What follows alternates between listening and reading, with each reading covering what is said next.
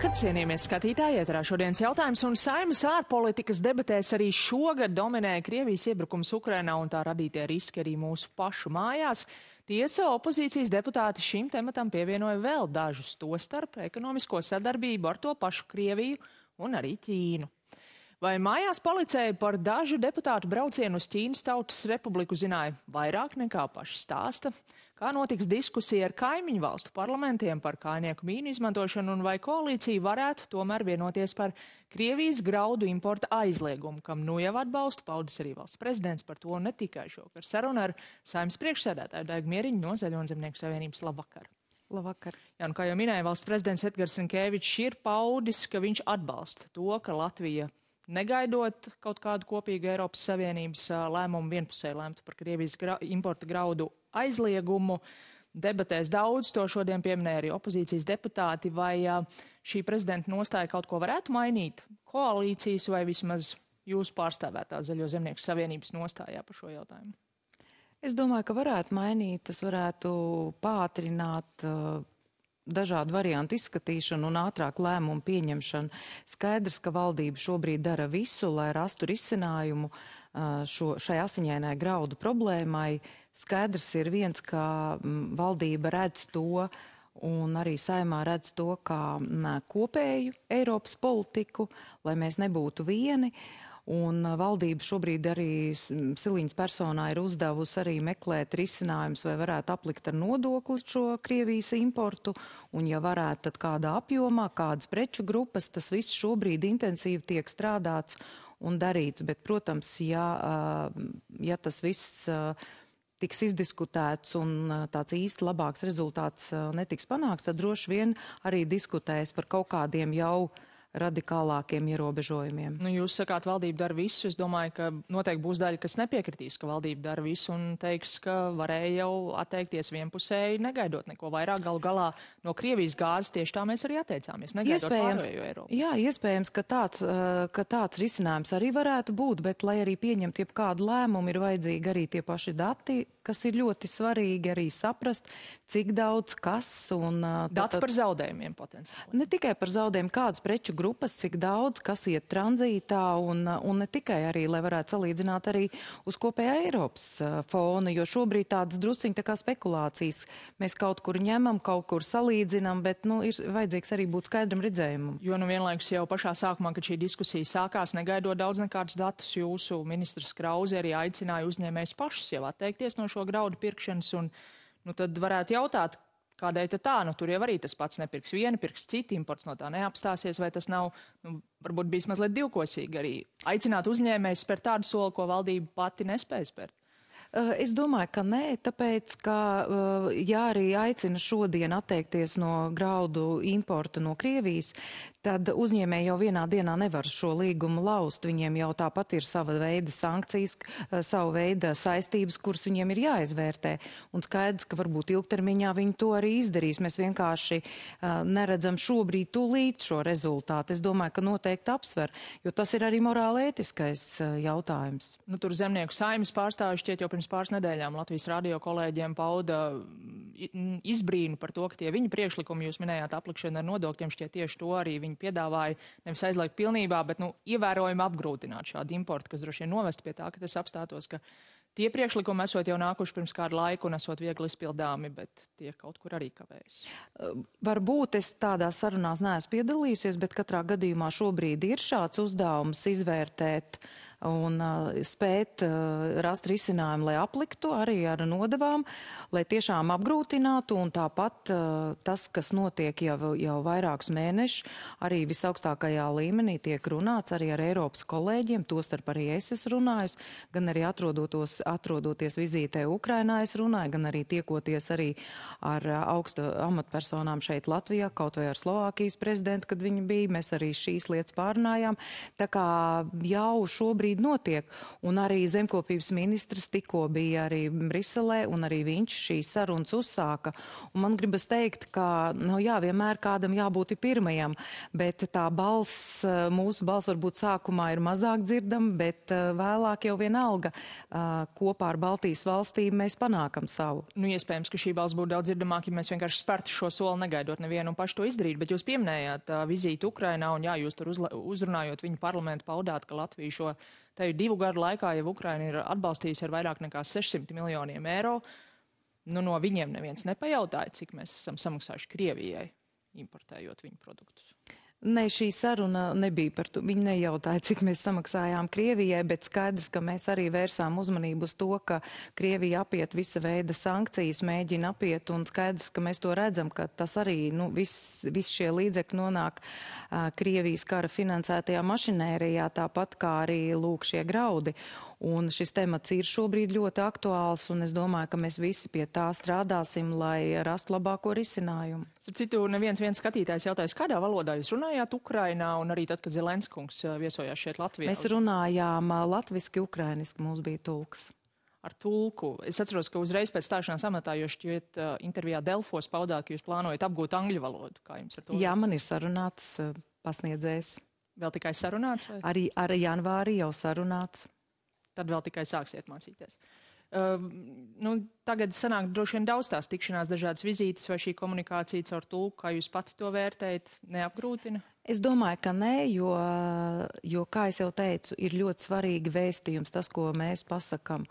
Un mēs redzam dažkārt politiķus, kas varbūt runā netik ļoti labā angļu valodā, tad tas vēstījums arī nebūs tas labākais. Tā kā es varu paust brīvi latviešu valodā savu vēstījumu, es ceru, ka arī pārtulkos tieši precīzi to, ko es paužu. Tādā gadījumā par vēl vienu, jau jāsaka, slavenu vizīti, atsevišķi opozīcijas deputātu viesošanās Ķīnā. Tur ir ļoti daudz dažādu aspektu, mēs tiešām neiesim tiem visiem cauri, bet tieši par to, kādā statusā viņi tur devās, un pirms mēs runājam, noklausīsimies Šleserkunga versiju par to.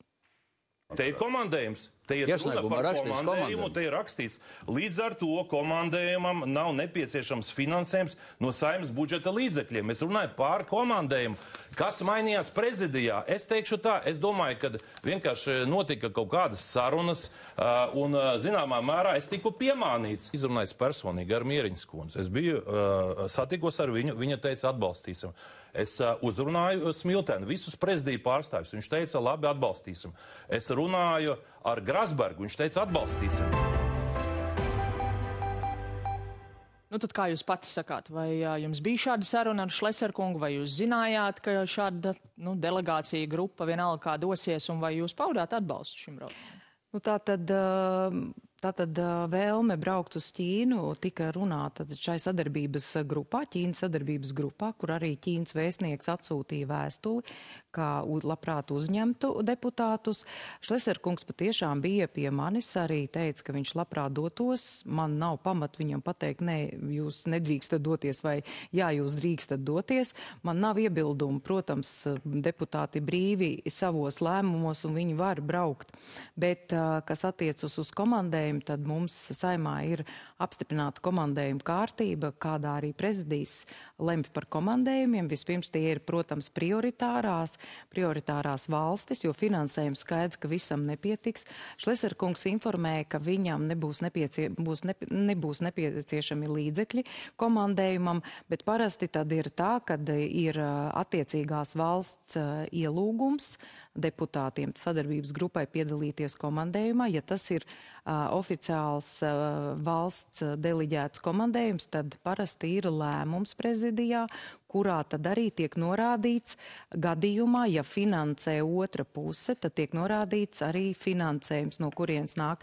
Šajā gadījumā iesniegums, lai noformētu komandējumu, tāda iesnieguma mums nebija. Mēs zinājām, protams, jo bija kādu ilgāku laiku Saeimā jau bija diskusijas, un es varu tikai apliecināt, ka bija arī no Opozīcijas deputāti, kas arī bija. Kungs minēja arī, ka jūsu partijas biedra Līga Kļaviņa ir uzrunāta un sākumā pat piekritus, pēc tam gan atteikusies. Kāpēc? Jā, tāpēc, ka, protams, arī braucot jebkurā tādā valsts organizētajā komandējumā, ja tas ir no valsts puses, tad tas ir amatu pienākumu ietvaros.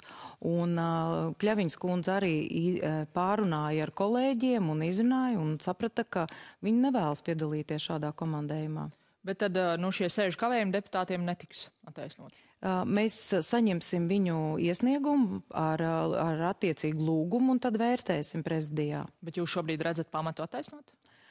Es vēlreiz saku, mēs saņemsim un tad vērtēsim. Ir vairākas nianses, kuras mums ir kopā jāizrunā. Bet tad kopumā es pareizi saprotu, ja Šleser kungs būtu atnācis ar konkrētu iesniegumu par komandējumu, tad tas būtu apstiprināts un viņi būtu aizbraukuši oficiāli.